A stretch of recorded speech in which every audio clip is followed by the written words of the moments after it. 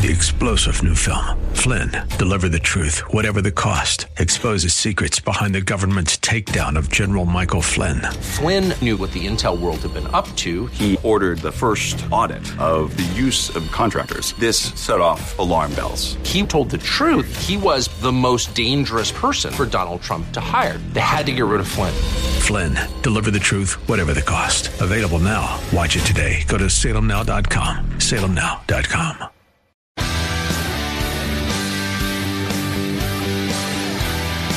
Are you looking for truth from God's Word that you can understand and apply to your life? You'll find it today on Make It Clear with Dr. Stan Pons, Bible teacher and president of Clarity Christian College, formerly known as Florida Bible College. Listen now as Stan makes it clear.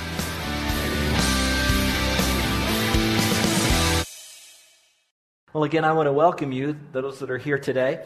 We are in a study of the book of 1 Thessalonians, and for Christians, you hear that, and that's real cool. But for those of you that are at the very beginning of your journey with God, you hear a book. I thought the Bible is a book. Well, there's 66 books, and the book we're studying is nothing more than a love letter from God written by a man named Paul, inspired by the Holy Spirit to a group of people just like you here, except they're in another part of the world 2,000 years ago. But let me remind you that the truths that he wrote then are not dusty old dry truths, but they're very much for us today. And so I want to speak to those truths. So this week and the next time I'm with you, which will be in 2 weeks, because Will is going to give the message next week, I want to talk about the second coming of Christ. And I want to talk a little about the foundations that we have and what's the right foundation as we look into the future. Because when you hear the term second coming of Christ, you automatically think, well, I know he came the first time, that's Christmas, and I know he died and rose again, that's Easter, but what's this whole thing about the coming of him again in the future? And so we have to be prepared for the future. But to be properly prepared for the future, we have to lay the right foundations today as we get ready for the future. And I got asking myself, what are some of the right foundations that we should lay for ourselves to prepare for the future? So is it going to be maybe perhaps on something as important as pride? Now, you wouldn't like that word pride, but there are a lot of people today that say the best way to prepare for tomorrow is to do everything I can to be and to do so that I can have a better future for tomorrow. And so whatever the mind can conceive, that I can achieve. And there's a lot of that psycho-cybernetics that are out there, and a lot of it's taught like that, especially in the different isms and spasms that are there. And not necessarily that is bad, but when you put your entire future on you and yourself, is that the best foundation upon which to build, which centers around pride? I think you'd be honest to say, it's important to do that, but it's not pride. It's not the right foundation. It's a shaky foundation.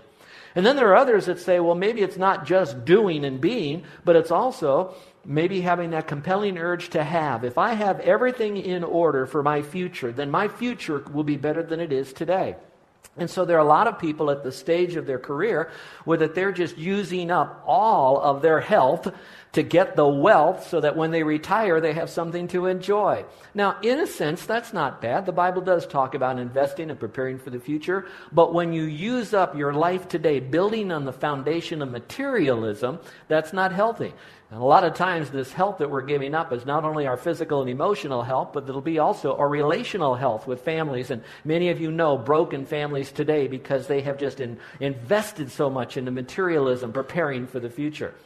And then you have the other one where basically they say, as I open up the newspaper, I'm hearing nothing but problems in this world, so there probably won't be a future for the next year or so. And how many of you have been following the saga that's going into Egypt? We have one of our missionaries that goes into Egypt twice, sometimes 3 times a year, and he's invited Carol and me last week or so to go to Egypt in October. I'm having a hard time getting Carol to go with me on the plane, but you hear all of that, and those are real people, and there's real Christians in that. And then you hear about how it's happening in Mexico with the drug cartels and all that they're doing. And here's a missionary and his wife, a sweet couple, been there 40 years, helping those people only to have some robbers in the cartel to kill his wife while they're driving just to steal the pickup truck just south of the Texas border. So when you read stuff like this, you're saying, what does the future hold for us? I might as well just deny the future, live for today, because there won't be any future. To me, that reminds me of an ostrich that will put its head in the sand. You've seen those proverbial pictures. The only problem is they're in a very vulnerable situation where along comes life. And then you have the others that they're so fearful of the future Then what they do is they want to prepare for it by abandoning life here, accumulating as much water and food and guns and hide up in some country, preparing for the worst to come so they can fight it all out. Now, in some of all of this, there is that right to be prepared, but what is the right, foundation upon which to build our life as we look to the future? And I'm going to put it in a 4-letter word. It's in hope. It's on the word hope. Now, for us in our English language, when we hear the word hope, we often think, well, a hope, It's kind of like another word for the word wish. I wish. But for Christians, when we use the word hope, it's like now we have something upon which we can rely. It's confidence that we have. It's an anticipation with joy that it's going to happen. That's our hope. But the world has more of a wish that goes on. I could, for a moment there, for only a brief moment, though, in my mind, I was thinking about what it was like to be one of the Chilean miners, deep below the surface of the earth, not knowing how much air or water or food or life you can have, waiting hopefully to be able to be rescued. And frankly, even the best minds that the world had to be able to bring in the very best and brightest equipment to help get them. Those miners still only had a wish because there was no absolute 100% guarantee that any one of them or all of them would be rescued. But that wish turned into reality when the last man popped out of the rescue capsule and the whole world cheered. And there was a part of the world, and me being one, who cried with joy when I saw that. But the hope wasn't realized because it only happened when the guys arrived on solid ground and they could breathe life. And even with those men, as much as we celebrate the victory and those that did it and the joy that they have, those men will die. Now there's good news. The gospel was given. Most of those men, maybe all of them, even came to faith as the records are now being known. So they have a better hope than even on planet Earth. It's the hope for the future. But again, what do you build your future on? You build it on real hope, something that's going to happen. But watch this now. That hope has to be built on something. And what the hope is built on is what is known as truth. And that goes all the way back. What is the truth? Something that is true that I can build my hope on. That old hymn that a lot of our senior saints love to sing, that we probably should sing occasionally too, is, my hope is built on what, everyone? Nothing less than Jesus Christ and His righteousness. You see, when you throw righteousness into that song about Jesus Christ, then you're all wrapping up Christ around His character.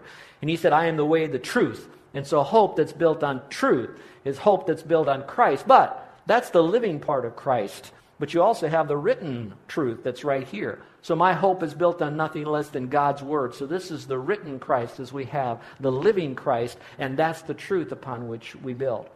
Now, in a few moments here, I'm going to begin to unpack a study on the second coming of Christ. And here I've got 20 minutes, maybe 30, and maybe longer if some of you will stay, or all afternoon for my wife who will stay. Joking aside, this is an incredible subject that could take us months to go through, especially if I want to dangle in front of you all the different sub-beliefs about the second coming of Christ. When does He come? Before the tribulation, during the tribulation, at the front part of the tribulation, after the tribulation, or He's already been here and left and all of that. But I don't have time to do it. But I will tell you as your pastor, as long as the Lord gives me a breath and a mind and leaves me here with you, I will be here to help you go through this study, because our hope is built on Jesus Christ and Him and who He is, and to know that He's coming back. How many of you are looking for the Lord to come back? I know I am, and I sure hope He comes today. Now, some of you, I know we got a lady in here that's going to be married next Saturday, and I know she's saying, let Him come Sunday, just maybe next Sunday, I want to get this thing here done. But let's answer some questions here about the Lord coming back. The first one is, when is it going to happen? Oddly enough, while I was doing the research for this sermon, coming into my email box in the industry of preachers, they give you a lot of information. And there is an old guy, I won't even mention his name, but about 30 years ago, he was setting one date after another date, and he had to keep moving his dates. All of a sudden now, it's hit the airwaves again. He has set another date of when He's going to happen. When is the Lord going to return? While I'm doing the study in the same week, I get a 3-page letter from somebody, maybe in Vermont, maybe Virginia, all right, that was now also wanting me to be warned, because there's a date when Jesus Christ is going to come back. And if you'd like to know that date for $100, I'll tell you that date. I'll take the $100 first, but I'll guarantee he's not going to tell you when He's going to come back. So when is all this stuff going to happen? So what I'm hoping to do now is I would like to give you some answers to that by this little 4-point little outline. Now, again, for those of you that are the theologians in our group, and like we heard last week, a testimony from one of our new deacons that this is one of the most mature churches that he's been a part of, and I have to tell you that I am blessed to have a spiritually mature church. You're going to sit back and say, boy, Pastor, that was so shallow. I already knew all of that stuff. That was good for the other people, but not for me. I'm going to ask you to go on this journey with me anyway. And I want you to go on the journey on the front seat of this car in the weeks to come. There are a lot of reasons why you folks that are big into this should go on this journey. Not to correct you at all. In fact, I don't think they'll do anything but maybe just reinforce you some old truths that you have.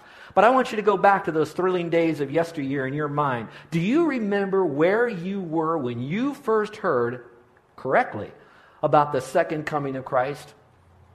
I remember where I was. I was a lost Goonie surfer in November. I trusted Christ as my Savior. Carol led me to Christ. You know the story. Most of you know that. In December, Carol says, how would you like to go to a Christian wedding? I've never been to a Christian wedding. I'm just a brand new Christian. I said, sure. She says, well, why don't you come with me? So the same girlfriend of hers that took both of us to this meeting, we're now at the wedding. The place was packed because it was the pastor's daughter.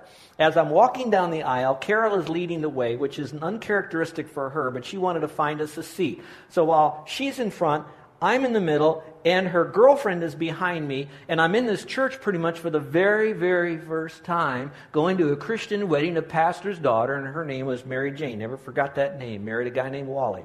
And so as I'm going down the aisle, her girlfriend is one of those real bubbly, you ever meet people like that, real bubbly? Oh, I'm so excited, this is a wedding. This reminds me of Jesus, who's the groom, who's going to come back and marry the bride. He's going to come for us. He's going to take us all off the earth. We're going to be with him, forever married with him. And I'm hearing this, and remember, no Bible. We didn't even say grace. I thought all the books in the Bible were in alphabetical order. You know, how in the world, who is... And I'm hearing this, and so now I'm seated. Now, again, I am curious. So we're seated there. The wedding is, getting started, and it's one of those real quiet and all this. And I'm leaning over to her friend, Lindy, and I said, what now? What's that? Oh, yeah, he's going to come. After he comes, there's going to be a horrible war. There's going to be blood. There's going to be this. And I'm saying, what? What are you saying, lady? And Carol, her personality is that phlegmatic, calm, and she's going, shh, this is the wedding. Shh, would you quiet down? Shh. Now, I can go back and say that's the very first time I heard about Christ coming back. But I am no less excited about it now than I was then, because I know what that deep truth really meant to me then. So you might know that. Those of you that are maybe so far on the front end, this second coming of Christ is so new to you. So I kind of compartmentalize this. There are those of you that are going to hear this for the first time. Maybe those of you that are going to listen to me on radio or download it off our website, this message. And this is all new to you. Do not feel guilty that you do not know this. Don't sit back there now saying, they know everything. Man, I should have known all this. Man, how am I be so stupid? You're not stupid. Truth is something that builds upon. And you're getting it now. The second group are those that heard it incorrectly. You're saying, yeah, I know the Lord's supposed to come back. In fact, I saw him in Waikiki with a white short and long beard, and he had a sign. And so that's what you think Christ is. Now, I don't want to make that ludicrous, but there are people that believe all that stuff, and it's wrong. And so we need to go back to our hope is truth. And then there are some of you that are saying, I am desperately interested in this. So please be with us. Lean into this. Ask the questions. Get the books. We have a class for the men called The Foundations of the Christian Faith, and we'll be going into this much more in detail, called eschatology. Now, there's a mouthful. Eschatology, the doctrine of last things. You need to know this, and it's not that hard. And you might say, well, I've got a problem with my marriage, my finances are empty, my kid didn't come home last night, and you're going to talk about Christ coming back? I just want to I want to know, how will I make it till tomorrow morning? I know your pain. I realize that, and I do not want to at all minimize that. But believe it or not, the whole issue of you knowing about Christ coming still can address the emotional needs to prepare you for whatever the future might hold with your finances, or fitness, or family, or friends, or foe, or whatever else you have in your life. So it does relate to our practical even here and now. So let's look at it. First of all, what will happen? We're going to call it the return of Christ. He is going to come back again. This is when the Lord will descend. Now, if you have a Bible, I'd like you to look at it in 1 Thessalonians chapter 4. You can also look at it on the screen. You can also look at it on the worship folder or outline you have for you. But let's follow along very quickly here. And here's what he says. Verse 13, Paul writing to a group of people just like you and me. He says, "But I don't want you to be ignorant, brethren, concerning those who have fallen asleep, lest you sorrow as others who have no hope." Now, when I read that phrase, "do not be ignorant," for those of you that want more Bible here, do you know that Paul uses that phrase, "I don't want you to be ignorant, I don't want you to be ignorant, I don't want you to be ignorant," about 5 different topics in the Bible. One of them is spiritual gifts. The other one is the second coming of Christ, in essence of what happens to those people who die. So what he's really saying is, hey guys, lean into this intellectually. You need to know this truth. It is important for you. Don't be ignorant in it. What I find so fascinating is this group that he's writing to, he was only with them a few months. He'd already taught them, and now he's kind of reminding them of what he'd already taught because questions began to pop up. Now, by reading through the rest of this context, which I will in a moment, I want you to know that it's coming off of probably some similar questions that you have, or maybe some of your family have asked you. Questions such as, where do I go when I die? And when my family dies who doesn't know Christ, what happens to them? And those who know Christ but they've died, where did they go? And will I meet them in heaven? Will I see them? And when is this all going to happen? And I hear about Christ coming back. How does he come back? And why does he come back? They're asking all the same questions that you're asking that I would ask. Now, I have to be very frank with you. We probably will have more questions about this topic in so many ways, more than we even have per question per person in this group, than even the Bible will have an answer for specifically. Now, don't grab your nitroglycerin tablets. My heart stopped. You really mean that? That's right. Because there will be some questions that I cannot answer, thus saith the Lord. But I can tell you this. The questions that need to be answered are all answered accurately and clearly in Scripture. The ones that are not don't mean a whole lot, whether we know that. And if you park on the skepticism of what you don't know to cancel out what you do know or could know, you'll ruin your relationship with the Lord because you'll just chase all these little bunny rabbits all around that really ultimately don't mean that much. And the good news is I don't have to have God answer all my questions this side, otherwise he would be the wisest man that ever lived. And God is not the wisest man who ever lived. He's wisest. He is wisdom. So he's beyond the wisest. And so he has stuff that he knows, and he's chosen to hold them back and reveal them to me, maybe in bite sizes. I'll learn more. And there'll be some stuff he says, I'm going to hold back until you get to heaven, Stan. So I might not be able to answer all your questions today. But he says, don't be ignorant of what I can give you. You see the word asleep there in your Bible? Now, some Bibles are smart enough now, they've translated it where they don't say asleep, but that's a common word because when you looked at someone who died, what does a person look like when they're dead besides white and pasty and all that? What do they look like, everybody? Like they're sleeping. I remember the first funeral I went to as a young boy, younger than any of the kids that are in here that are in our other group. I remember I was precocious. I know it's hard for you to believe. You probably thought I was very quiet and obedient and submissive to my mom and dad, but I was pretty precocious. And I went to a funeral. I remember it was my uncle later that died. I remember sitting there. There's lights like here. And, of course, they have the casket here. And it's opened up. And there's this man who was my uncle laying down there. And everybody's calling and, talking in hushed tones. And I very much wanted to know. And I said, Mom, that man's sleeping up there. And all these people are talking. And they're going to wake that guy up. Now, it was sad because half the group was going, oh, no! The other half was laughing.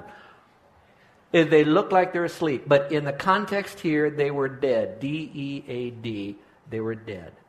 And so don't let that word throw you. So we're talking about people who passed away. Verse 14. He says, for if we believe that Jesus died and rose again, that's really the gospel. It's the death and the resurrection. The other stuff proves that he died and he rose again. But the real gospel is the death and resurrection. And by the way, how many of you believe that Jesus died and rose again? Would you raise your hand? Great. A lot of unsaved people believe that. But how many of you have placed your faith in Jesus Christ who died and rose again? Now raise your hand. Okay, that's what he's really referring here. Not just do you know this happened as a historical event. Do you believe it's truth and it's truth for you because you trusted him? It says, even so God will bring with him those who sleep in Jesus. So let's begin to look at our little outline here, for those of you that want to kind of fill some of this stuff in and what does it really mean. So we have the return of Christ. That means the Lord is going to descend. This whole concept about Christ coming back, for those of you that are real new to your Bibles, I hope you got a new Bible for Christmas. And if you didn't get a new Bible, get a Bible. Get a study Bible. Get a Bible that's got leather on this thing. I know I've got a Bible too in my iPhone. And Mac, I probably got 100 Bibles in my iPhone, if you know what I'm trying to say. But get a Bible you can touch and feel and hold and mark and carry with you. And frankly, go public with. The iPhone stuff, people only if they're looking over your shoulder might know that it's it. Go public with it, but that's my personal opinion. But going back to this right here, how important this is about prophecy, listen to the statistics I found when I did the homework on this. I found that there are over 1,845 references on Jesus, listen, second coming. Not the first coming, but the second coming. And that's just in the Old Testament. In the New Testament, I find that there are 260 chapters with 316 references, meaning that there is about one prophecy of the second coming of Christ for every chapter in the New Testament, and technically there is one prophecy of Christ coming back again for every 30 verses of the New Testament. In the New Testament, there are 23 books that refer to the second coming of Christ out of the 27 books in the New Testament. Now, this statistic just blew me away. In doing this homework, I found, now watch this, you have the first coming of Christ, you know about that, Bethlehem, Golgotha. Second coming of Christ, Jerusalem. All right, now go back. For every one prophecy of Christ coming the first time, there are 8 prophecies of Christ coming the second time. Now, when I read that statistic, I have to tell you, I chuckled in my spirit, and here's why. I'm thinking, Jesus gives us these prophecies of his first coming. He actually comes. People see him. They write about him. He dies, rises again from the dead. People see the death in a sense and see him after the resurrection. They all write about it. So wouldn't you know, if he said he was coming, he did come, people said it. Hey man, why do I need 8 times more for the second coming when the Lord's probably laughing in heaven? Wait a minute, you dummies. I did everything I said I was going to do here. Why do you need 8 times more? Because we're brass-headed, iron-necked people. Well, maybe I am and you're not. But 8 times more. Now, I don't want to burst anyone's bubble, but listen to this. Every single prophecy that was prophesied ahead of time telling us about Christ coming the first time, where he would come, when he would come, how he would die, where he would die, all of that, every prophecy of Christ has been fulfilled. But not every prophecy has been fulfilled for his second coming. Does anybody know why? He hadn't come yet. But when he comes, and by the way, there's different stages of him coming, they'll all be fulfilled. How do I know? My hope is built on nothing less than Jesus Christ, his blood, and his righteousness. All right, let's talk about him coming now. He comes, and I call it 3 expressions of his coming. You got your Bibles? Let's look at them together here. So it says he came. He says, "For this is to you by the word of the Lord, that we who are alive and remain until the coming of the Lord will by no means precede those who are asleep." I'll talk about that in a moment. "For the Lord himself will descend," that means he will return. He will come down from heaven with a what, everyone? With a what? With a what? Shout. He's going to come with a shout. Now, I have to tell you, a lot of people want to make a big deal over the shout thing, but in the Greek, it's not so much the word shout, it's more like the word command. He comes with a word. Now, that fits. Because if you'll find in Scripture, in John chapter 5, it talks about, verse 24 talks about you need to believe on Jesus Christ so you won't be condemned and you'll have everlasting life. You got to hear his voice, get saved. And then the next verse talks about, and if you hear his voice and you're dead, you will live. And you only hear his voice when you're dead and live because you placed your faith in Christ. So those 2 verses go together, actually the whole context. But it's hearing his voice or his command. Now this gets really cool. In the New Testament, there are 2 guys, Lazarus. All right, let's talk about the Lazarus who died. He was the brother of Mary and Martha. So you have brothers and 2 sisters that we know of in that little triumphant.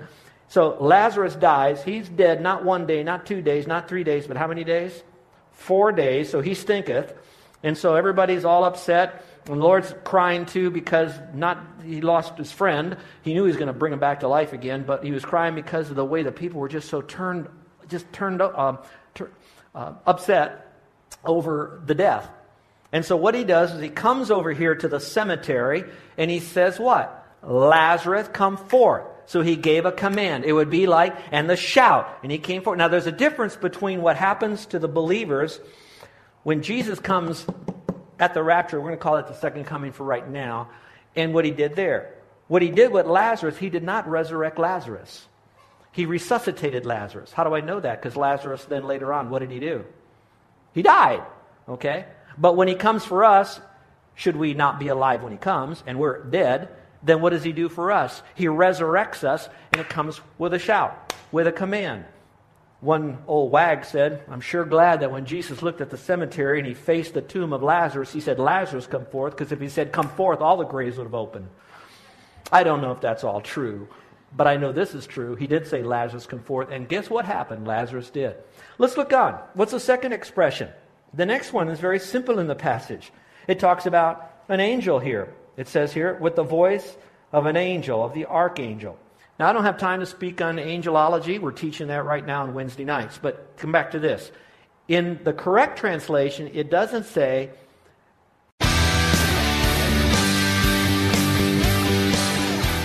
This is Joe Pons, and I want to thank you for listening to Make It Clear with the teaching of Dr. Stan Pons, founder of Make It Clear Ministries and president of Clarity Christian College. Make It Clear is dedicated to taking the Word of God with clarity into every person's world. It's the support of listeners like you who make the ministry of Make It Clear possible. You can provide your tax-deductible gift to Make It Clear online by going to makeitclear.org. That's makeitclear.org. Thank you for helping us make it clear. If you would like to have Dr. Pons speak at your church or event, please email us at tellmemore@makeitclear.org. That's tellmemore@makeitclear.org. Thank you, and remember to make it clear.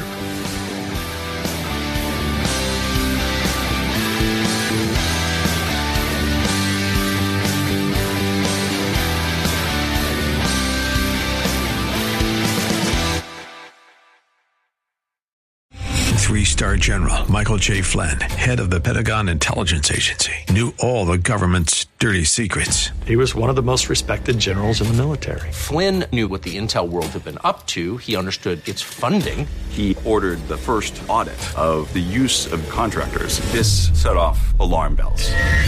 The explosive new documentary, Flynn, Deliver the Truth, Whatever the Cost, uncovers the facts behind this scandal. Flynn told the truth. He was the most dangerous person for Donald Trump to hire. I find out the worst enemy that I'm going to face in my life is right here in America. They took my assessment and they wanted me to change it. And I was like, I'm not changing it. They had to get rid of Flynn. With in-depth interviews, archival footage, and never-before-seen personal records of the man behind the headlines. I just felt like I was drowning. Flynn, Deliver the Truth, Whatever the Cost. Available now. Watch it today. Go to salemnow.com. salemnow.com.